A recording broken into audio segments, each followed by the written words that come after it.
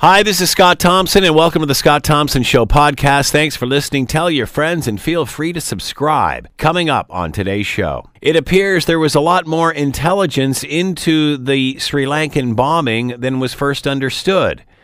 Why didn't citizens know? Ukraine has a new president, a former TV star. Sound familiar? With the release of the Mueller report last week, has it changed anything now that we've had time to digest? It's all coming up on the Scott Thompson Show podcast. Today on the Scott Thompson Show on 900 CHML. Terrorist attack on Sri Lankan churches, luxury hotels, hundreds of people. I think the death rate in and around are just under 300 people at this point. Islamic State says it is responsible for the attacks through some smaller local group. We'll talk about that more in just a second.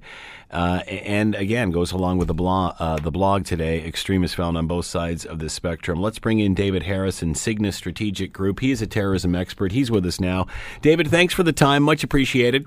Good to talk to you again, Scott. What are your thoughts when you hear of this attack? What do we know about those that are claiming responsibility? Is it a smaller local group, or are they affiliated with larger organizations? Well, it's a confusing kind of entity, the National Tawhid Jamaat, the NTJ. It's reportedly been involved in promoting Islamist extremist ideology and so on. But it doesn't seem to have been especially prominent in facilitating, in giving effect to these kinds of plots and plans that seem to have been behind the recent attacks. That may have shifted in the sense that one of those suspected of having been a leader in this whole enterprise, a fellow by the name of Molvi Zahran Hashim, generally described as an extremist cleric, an Islamist cleric, with some background in India. It said that he may be some kind of link who may have connected the broader, say, elements of the broader international Islamist extremist movement to this NTJ organization, and as a result may have facilitated the actual assaults. There are indications that this extremist cleric may have traveled back and forth over the last while by fishing boats in order to escape monitoring between Sri Lanka and India, and that perhaps weapons and explosives were moved in that way. But whatever the details, certainly the extensive, if not profound nature of the planning and arranging, the reconnaissance and the developing of weapons for this attack is unmistakable and points, of course, to a broader kind of network and therefore international threat. An extraordinary bit of planning, all of this. And from an operational, a cold-hearted operational perspective, a grand success in slaughtering a great many people. We've heard about the number of people injured, and it's well worth mentioning that a very considerable number of the injuries in such circumstances might be inflicted on people who would later wish they had actually been killed. Something that is hugely underreported because, of course, most of us don't have the scientific and medical backgrounds to understand exactly what the sorts of explosions we've seen here can do to the bodies of people who survive. I mean, from brain injury to tearing out of the lungs or parts of the lungs to deafness to gastrointestinal damage. It's the most hideous thing, and there even seems to be some research that the mere, if I can call it that, physical forces involved can result in post-traumatic stress disorder, something that at least traditionally has been thought of as a more exclusively psychological reaction to these kinds of enormities. What about information that's surfacing now that there was intelligence on this and it just didn't get through the proper channels? Yeah, word seems to have come out, as you say, that the Indian intelligence services may have conveyed to Sri Lanka indications that some sort of planning was afoot here. We, of course, don't know the reliability of those reports. It might be, if they're half accurate, in the interests of the Indians to put out the fact that they had attempted to alert their Sri Lankan allies. But and there has been some close cooperation, it must be said, between Indian and Sri Lankan intelligence over many years because of the Tamil Tigers issues that had preceded all of this. What Sri Lanka was doing, if they had received indications of trouble, how specific such indications may have been, which is often ignored as an issue in a lot of the reporting, it becomes a major issue. If one is to simply say that, it looks like there are things, bubbling along here and you may get a threat of a general kind, well, that may not be as helpful as receiving intelligence service might require in order to act in a decisive way that could make a difference. But if India was more precise than that, then I guess the Sri Lankans would have some explaining to do to their own people. What about information, again, that's surfacing that this is retaliation for what happened in New Zealand? Any thought on that? Oh, yes, it's interesting that. A suggestion of that. It's entirely plausible, but I guess one of the things that strikes one is that the international Islamist threat has been so entirely well defined for so very many years before there had been any kind of major anti-Muslim reaction of the kind we saw in the hideousness at Christchurch, New Zealand. That, one sort of thinks, would an individual of the kind who's been suggested to have been the leader have required New Zealand in order to want to butcher Christians and Hindus and others against whom, again, according to reports, his YouTube sermons have just been full. And indeed, it's said that some of the mainstream Muslim organizations in Sri Lanka have long complained bitterly to government authorities in Sri Lanka about this individual and his decisive nature, and indeed about, I guess, his alleged training of some Muslim kids. It seems to have come to the attention of, again, the major mainstream Muslim organization in Sri Lanka, that this fellow was apparently cranking up the hatred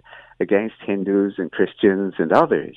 And those moderate Muslims were, of course, appalled by all of this, recognized in it a real threat. But again, for one reason or another, it seems that the cleric was not able to, or one way or another, taken under control.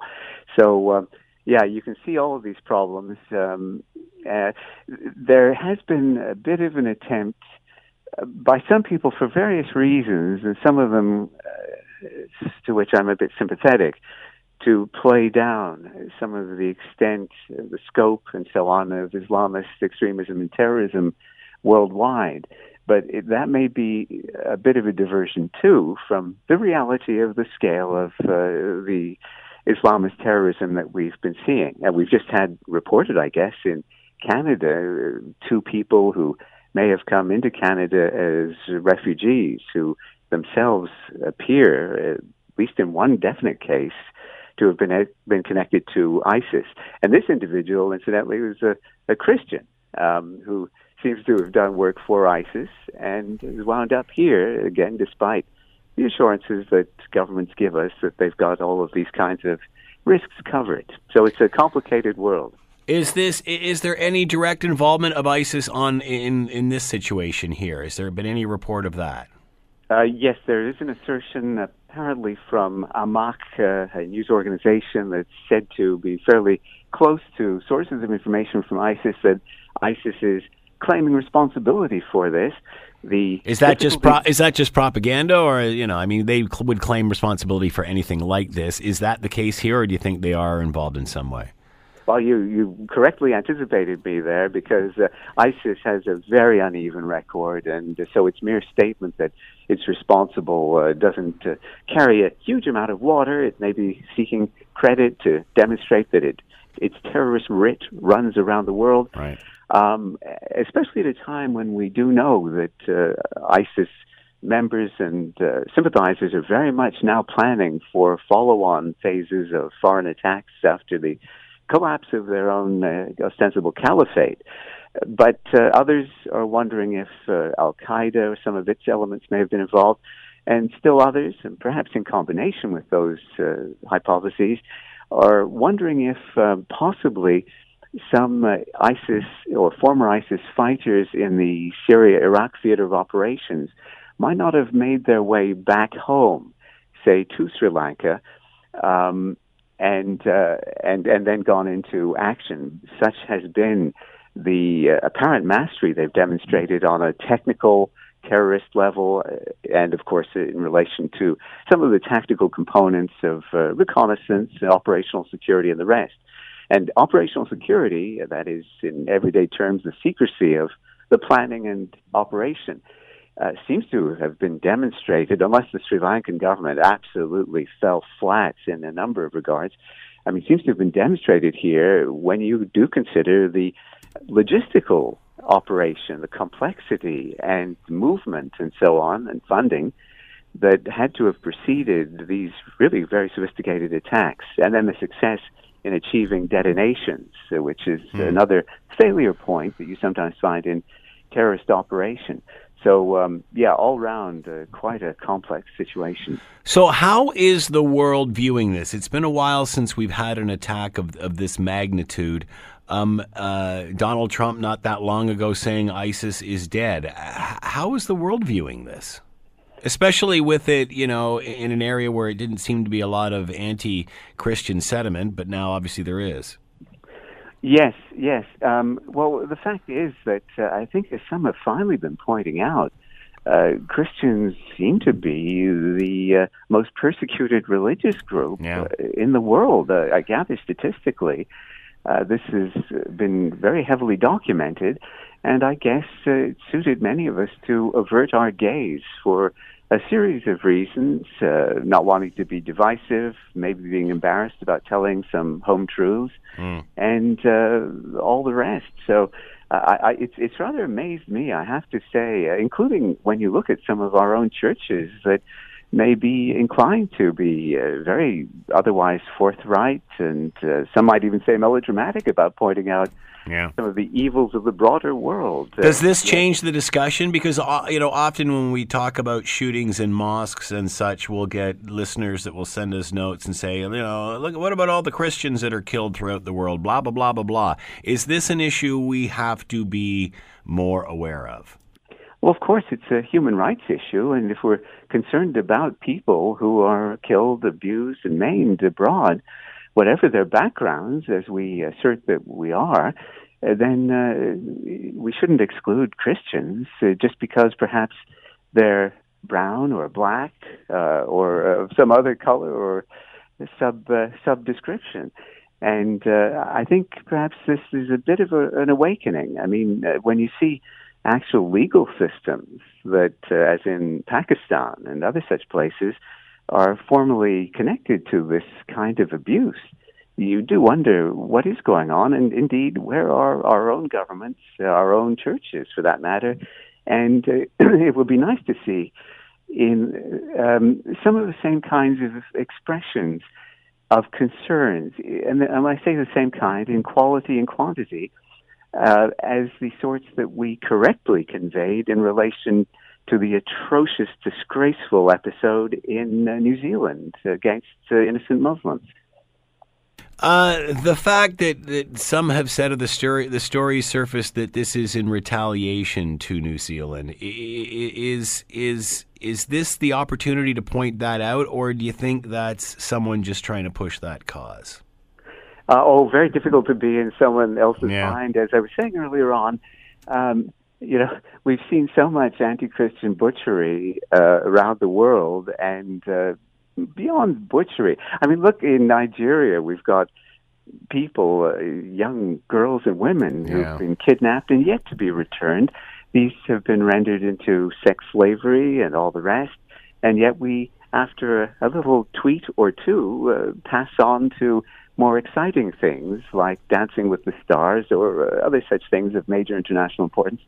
And, we're sort of surprised to hear this reemerging. It reminds me a little of a line, I guess, Churchill had about one of his opponents in politics, where he said, this person walks along, trips over the truth, and then gets up as though nothing ever happened. So are we still too politically correct to identify both sides of this? There's extremism on both sides of the political spectrum and religious spectrum. Yeah. And, as somebody who, back in the early 90s, before Timothy McVeigh blew up the Oklahoma City building there, and you remember he was, a white supremacist, though not actually a Christian supremacist and terrorist, though we've had Christian terrorists, of course, around. But as someone who was sounding the alarm on that kind of thing, I'm now finding myself struck by how there may be a tendency to inflate the so-called white nationalist threat to some degree, and it is very definitely a threat. But it's almost by way of playing down certain other threats like the Islamist threats and so on. And we've seen so many mainstream Muslims, warning about this very threat in their community, that the failure to give it appropriate emphasis tends to undermine, again, mainstream Muslims, some of whom are risking a fair amount to speak out very candidly about this in communities in Canada. I work with any number of them, so I certainly know of that. And, they're ideal Canadians from a security standpoint, among many others.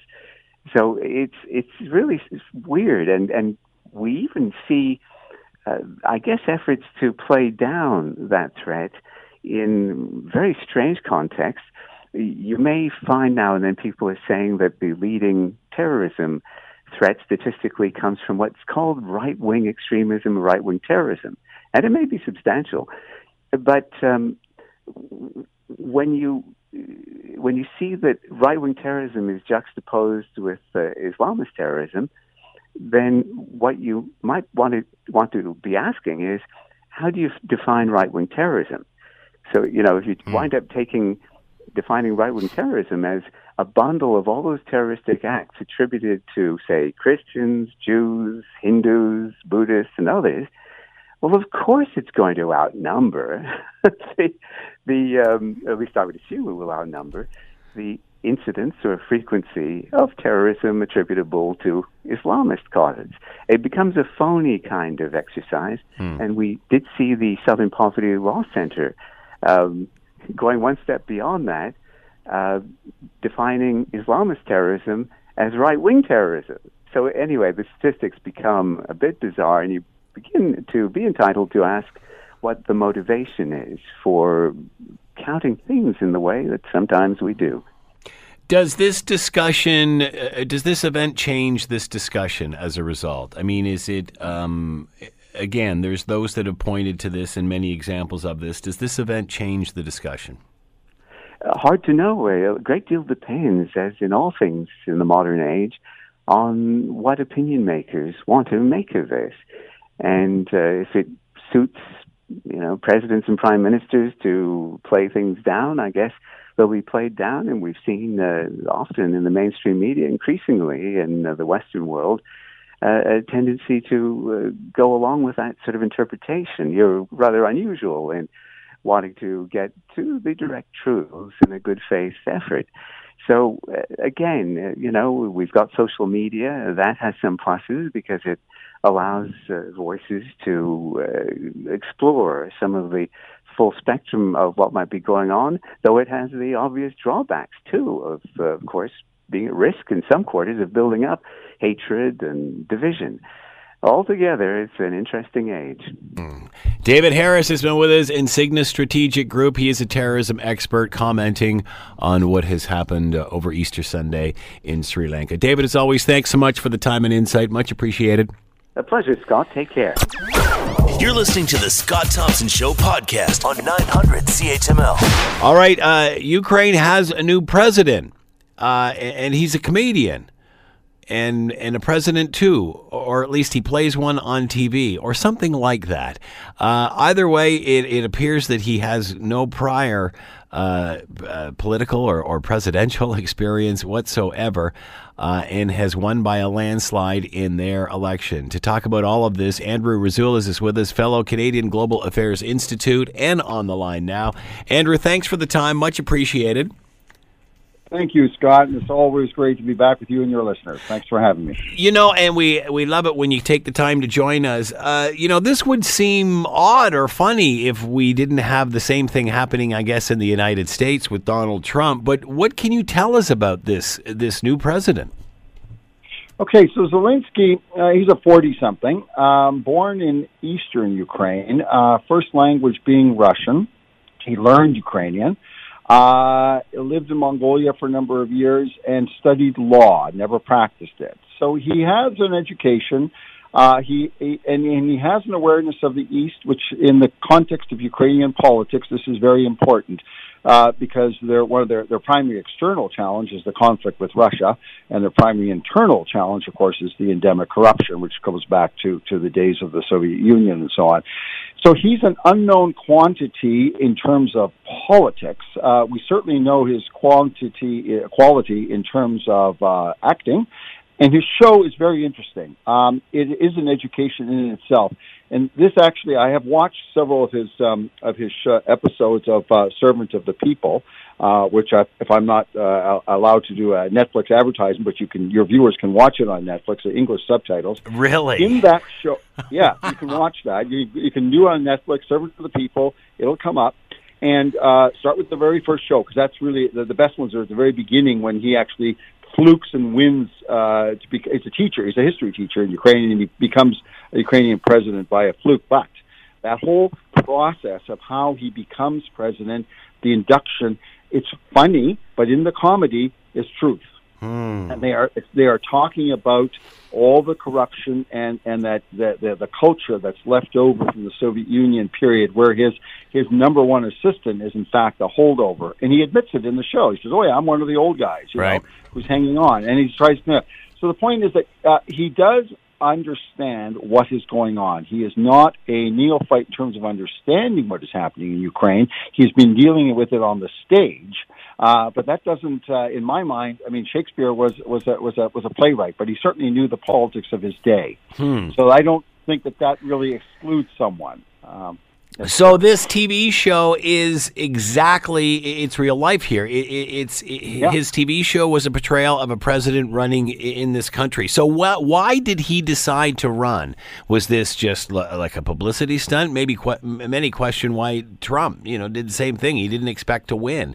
So why did he feel that he knew enough about this and that he wanted to contribute, or was this just publicity? How did he get here? I think really we need to break this apart and not to have the Trump thing intercede, because Trump is a very different person, very different scenario here. Although, he was real-time TV, but that's about as far as it goes. I think with Zelensky, it was genuine. He announced this just before the end of December, and he did it in his modern sort of way on Facebook and using social media. He is a member of that generation. And he basically announced it, and he shot to the top of the polls very quickly. So it came out of nowhere. And people were digesting him in January, February, and he never lost his lead. And he crowdsourced his platform, if you will. He didn't come in with a more traditional way, saying, "All right, here's the people I would have in my cabinet. Here's my policy on this and blah, blah, blah." But he did make some general statements. And the general statement was on Russia. He's prepared to negotiate. He is opposed to actually making Russian a non-official language. Poroshenko had tried to make Ukrainian the only official language, and that has got some blowback because a lot of Eastern Ukrainians actually do speak Russian, and it's a political harm to them to be said that you cannot use that language officially. So Zelensky said that he would protect that. These are important political things that he said, which had resonance, and they got traction, and people voted overwhelmingly for him at 73% approximately at last count. So he's real. I think he's genuine. He's coming at it a different way. He's a new generation, obviously, but I take him seriously. So will he govern similar to his television show? I mean, what is his platform? What are his policies? How do we know what direction he goes in? So if you watch his show, he picks his cabinet based on people that he trusts, and he goes up and down the different hierarchies. So if he picks like a captain to become the defense minister, now he's not going to go that far in real life, but he does have already a cadre of pretty good advisors. Like his financial advisor or economics advisor is a guy named Abramovičius, who's actually a Lithuanian, who was brought in by Poroshenko in his cabinet in early Poroshenko's government, but he resigned because of the corruption and he couldn't make breakthroughs. Now he's signed up with Zelensky as his economics advisor, so he's got people like that. He can get some serious people. Now, let me say up front, what the detractors of him will say that his financial backer is a guy named Ihor Kolomoisky, who's a very rich Ukrainian oligarch who fell out of favor with Poroshenko. He was in Poroshenko's government as well in the early days, left, went to live in Israel, manages his financial fortune from Switzerland, and has said that if Zelensky gets back in, he would return to Ukraine. Now, some people will say, well, so Zelensky is just simply a puppet of this oligarch. Mm-hmm. So the jury's still out on that, but I think that's on the table. We have to recognize that. How is he going to handle that? I think we understand at one level that Ukrainian politics is a politics of the oligarchs. Yeah. You have to accept that. And the question then is, how can that oligarchical political hierarchy move toward reform? And I believe that the smart oligarchs actually recognize that over time they do have to accept reforms. How is Ukraine reacting to this? How are they feeling the next day when this is their new president?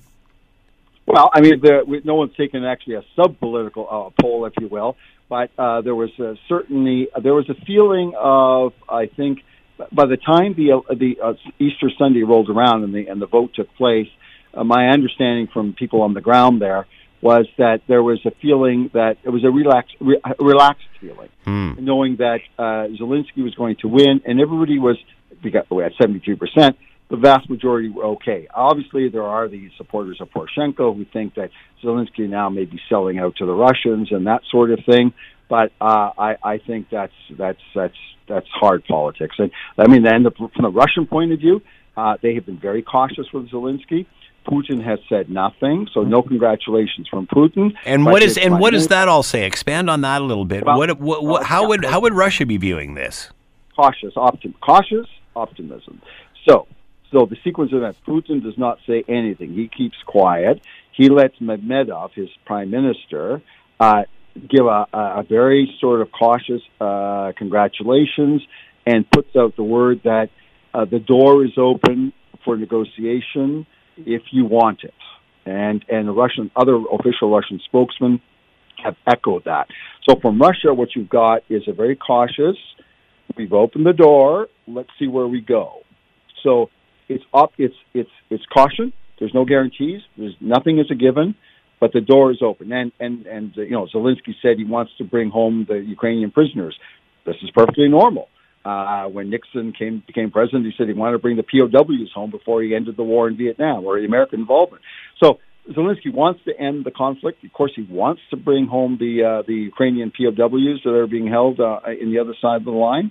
But I think cautious optimism is, I guess, the way to go. We cannot see the future, but the door is open, whereas before the door was closed.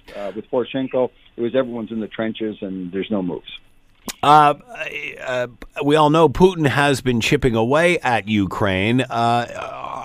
Is Ukraine worried now with Zelensky in charge? I mean, would they rather have Poroshenko in charge in a scenario like that defending Russia?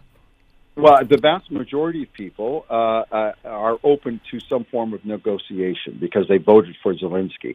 Clearly, if you were opposed to that, and there were some, but only a small minority, then they supported Poroshenko. Poroshenko's whole line was based on I'm for country and church, and standing up against Putin. In fact, his last election posters had a picture of Poroshenko and facing off with Putin. So Zelensky wasn't even in the poster, But the majority of people, I think Ukrainians are tired of the war.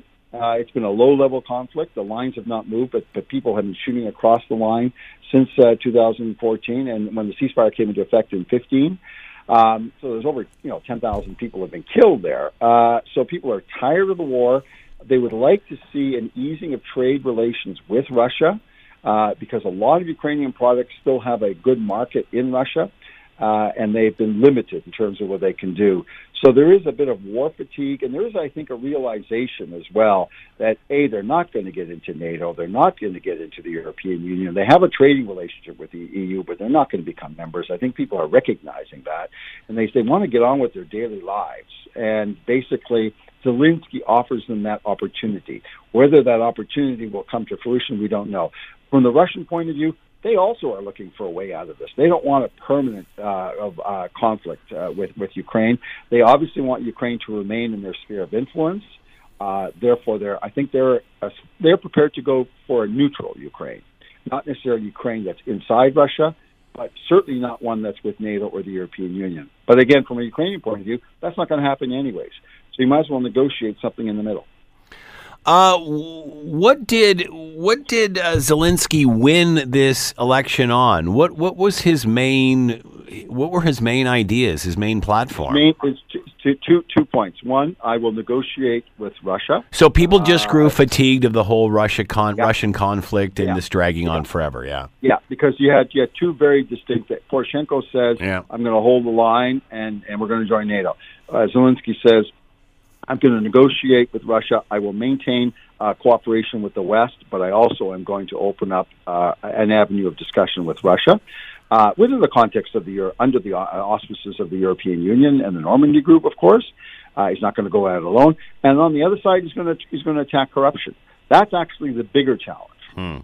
Because it's an oligarchical society. I mean, he does have Ihor Kolomoisky backing him and so on. There is the real challenge. And his TV show is all about that. His TV show doesn't even talk about Russia. It's all about dealing with the corruption. So that's really going to be the hardest of all the nuts to crack. And how is the rest of the world viewing this over and above Russia? Well, so far we've had all the right noises coming from everyone saying congratulations, and I understood the British foreign minister called and said to him, well, you are now truly the servant of the people, making a bit of a joke on the fact that that's his TV show. No, there's always been, Merkel has reached out to him, and of course Merkel, the German chancellor, is very, very concerned that there is movement on the Normandy process. Germany has been leading the Normandy group along with France to try and secure that the Minsk II agreement, which is the ceasefire, but there is a whole package of measures which, if implemented, would actually bring about peace. The thing is that neither the Ukrainian government nor the Russian government have moved on that, chiefly being from the Ukrainian side a recognition of the Russian language in the Donbass as being legitimate, as being a sort of a set official language, and a sort of a federalized approach where there's semi-autonomy to the Donbass. Unless that's given, the Russians then refuse to pull back and to let go of the border they control between Ukraine and Russia on the Donbass area. So one must precede the other. No one's made moves before. The question is, will these moves occur now? Merkel is certainly trying to hope that they will, and the process is there. And now it's a question is, will Zelensky be able to deliver the game? Were you surprised at this, Andrew, especially with 73% of the vote? Are we talking about a new strand of politician here around the world? I mean, is this populism? What is this? Populism sometimes has a negative term. Let's just say that it is a new type of politician. It's also a new generation.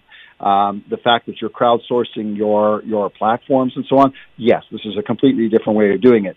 Is this populism? To a certain degree, it is populism, and I don't mean this in a negative, but I mean it more in the positive term, in the sense that it is the people taking control of the political process. So let's look at it in a positive stream of populism, not the negatives, the hard left or the hard right. You bring up a valid point, and I've had this discussion with others too. Is populism a bad word?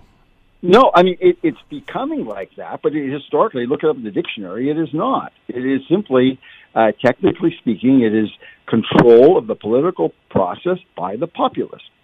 It's in a way like democracy. That's what I remember reading the definition and thinking it sounds like democracy to me. Exactly, and it is.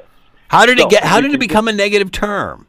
Well, because of the contemporary movement of people like Trump, in Hungary, the government, in Poland, these are, and Marie Le Pen in France. So you have all these sort of what's called simplistic solutions from either the extreme left or the extreme right.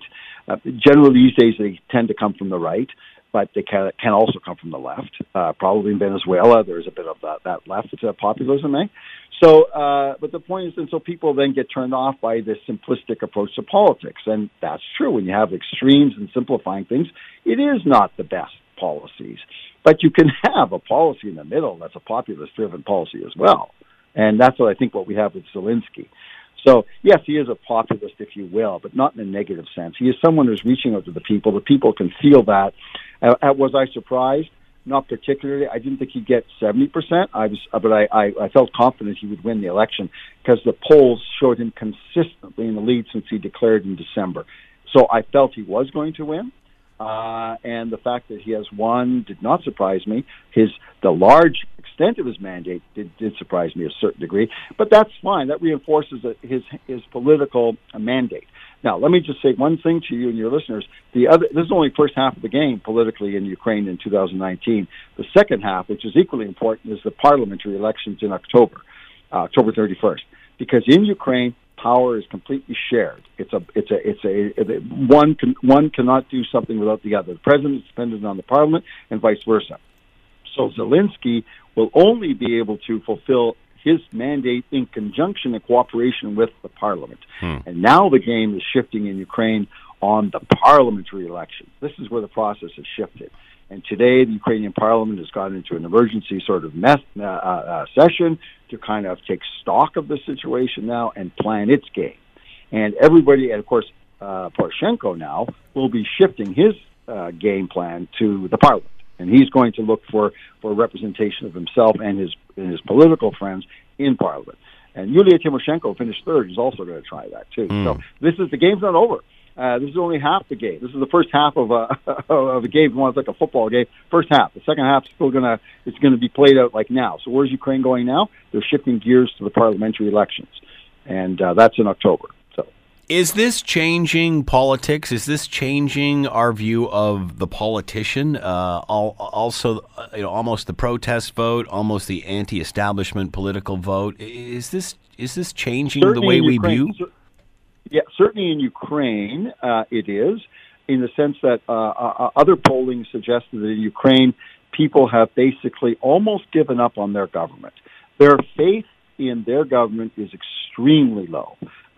People feel that their government since 1991, essentially, since they gained independence from the Soviet Union and from Russia ultimately, has not been able to deliver the goods for Ukraine. With the endemic corruption in particular being their greatest bane.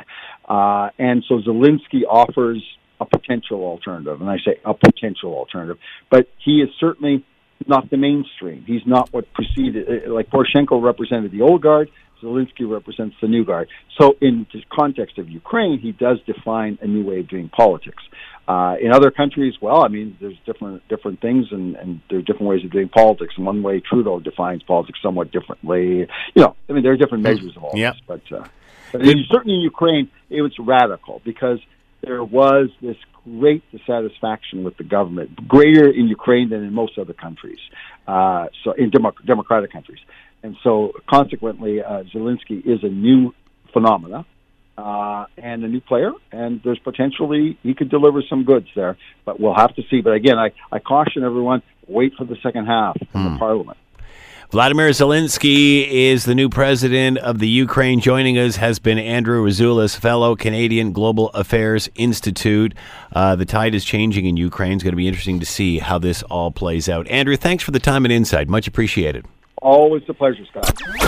You're listening to the Scott Thompson Show podcast on 900 CHML. All right, it's been, I guess, a week since the Mueller report has been released. We remember talking about it late last week and trying to decode it all. Now that it's been out for a while, what has surfaced? What stands out about this? Let's bring in Michael Trocott, Professor Emeritus of Communication Studies and Political Science, University of Michigan, and is with us now. Michael, thanks for the time. Much appreciated. Good to be with you, Scott. So the Mueller report released last week. Experts have had time to go through this. Did we learn anything new? What stands out in this for you?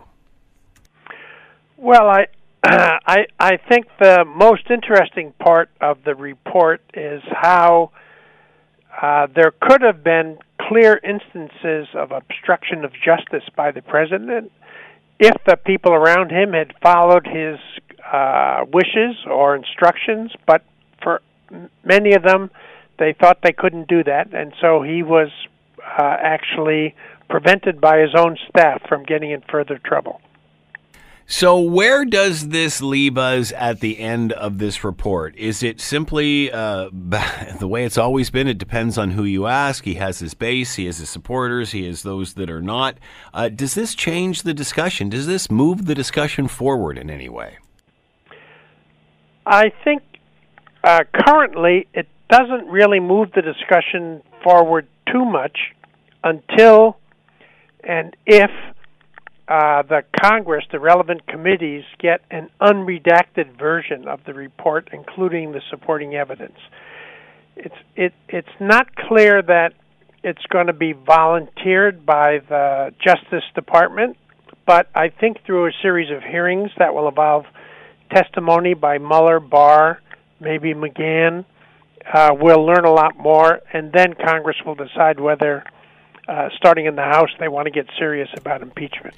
Any reason to believe anything that is redacted is of interest, or is that just protecting the obvious? Well, I think that some of the details, for example, of Russian interference or conversations between Trump campaign staffers and various Russians could be relevant. And to the extent that impeachment is a kind of political act that reflects a judgment on the behavior of the president in office, then I think testimony by McGahn could be quite telling in what the Congress decides to do, the House decides to do. One complication here, which I know that you understand, is that even if the Democrats in the House were to take action and pass articles of impeachment, it's very unlikely the Senate would do anything to confirm that, unless the hearings produce unexpected revelations. Nancy Pelosi, in the weeks before the report being released, seemed to back away from impeachment, whether she knew that there wasn't much coming out in this report or not, I'm not sure. But is there enough? Is there anything more now after the report than before the report to think that this would do anything other than just be more divisive? Well, I think the devil is in the details of the supporting evidence, and so therefore we don't know yet because we or the members of the House haven't seen that yet. The whole issue of the firing of Comey and the attempts to fire Mueller, which are reported by Mueller, could be sufficient, depending upon the description, for example, that McGahn provides. Donald Trump, prior to this being released, was reported to have said that this was going to bring him down, that this was going to ruin his presidency. It seems as if he's more guilty than he actually is. What are we finding out here? For a guy who's innocent, he certainly acts pretty guilty. Why is that? And is that what's driving this? Well, I think they had a strategy, which was a reasonable political strategy to try to get out ahead of the reporting of the details of the report, and that involves preparations that the president and his team made. It may have involved some coordination with the Attorney General and the press conference that he held.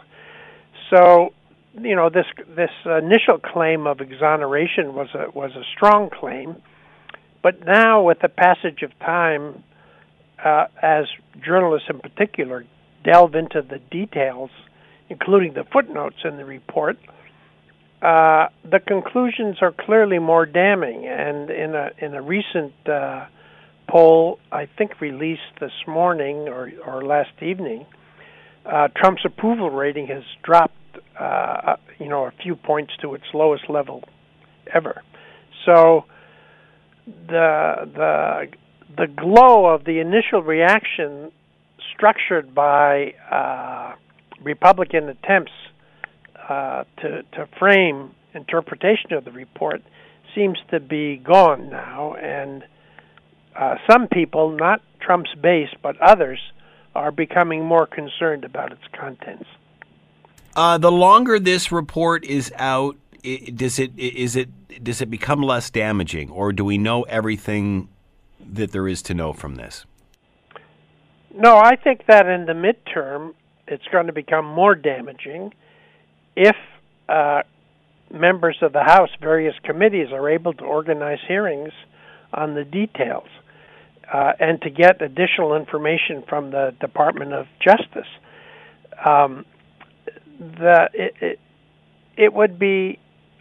We wouldn't expect the public to obviously read the whole report, 448 pages, and we don't think they paid much attention to the details of the news. But if there were congressional hearings and Mueller appeared and Barr appeared, and there were brief video clips of the testimony they provided, that could have a big impact on public opinion. Will we eventually hear from Mueller, do you think? And will he add any clarity to this? I'm pretty sure that the Congress will hear from Mueller. And I say that because there's suggestion in the media that Mueller and certainly members of his team were dissatisfied with the representation of the report by the Attorney General. And so I think he would be glad to have an opportunity to clarify the record. Why hasn't he spoken out already, even through the media, now that the report's out? I mean, he's done his job. Would that matter? I think it's pretty clear that he's a by-the-book kind of guy. Yeah. And he's not anxious for a lot of press coverage or personal notoriety. But if he were summoned to a committee in the Congress, I think he would think that was part of his duty, and he would be glad to do that. But he's not going to hold press availabilities.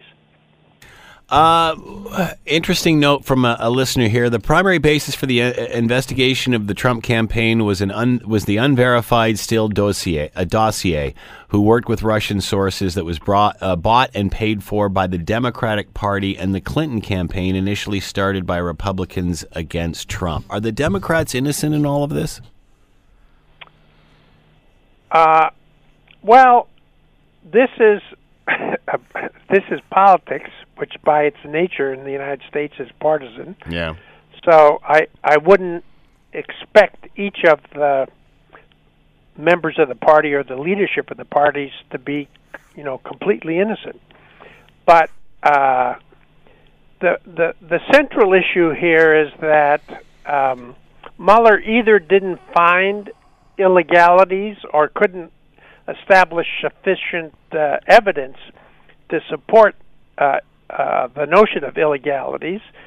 So the debate is going to be really about appropriate behavior in the presidency, Right.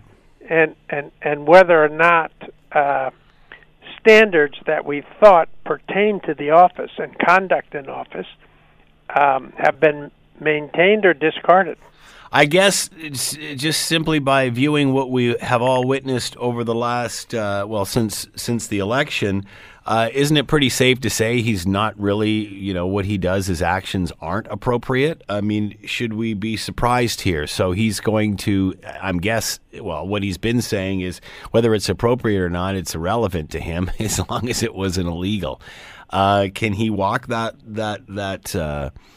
line? And we heard when this report was released that Donald Trump was very upset about this, that he thought that this was going to be the end of his presidency. Why would he think that? Well, he must have some sense of the appropriateness or the inappropriateness of his behavior. Right. And concerns, we're pretty confident he had concerns about how the public would perceive the legitimacy of his presidency if they believed that the Russians had a significant role in, getting him elected.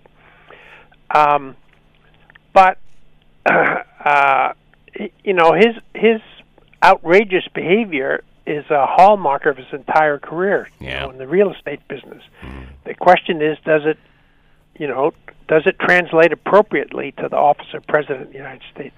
Has he created enough confusion, distraction in regard to all of this Mueller report? I mean, he's still yelling no collusion, even though the thing's been out for a while and saying that he didn't collude, or that there wasn't enough evidence to prove that, or Mueller's conclusion here. Has he created enough confusion and distraction that none of this matters? Well, we don't know yet whether it matters, although he has created a lot of confusion.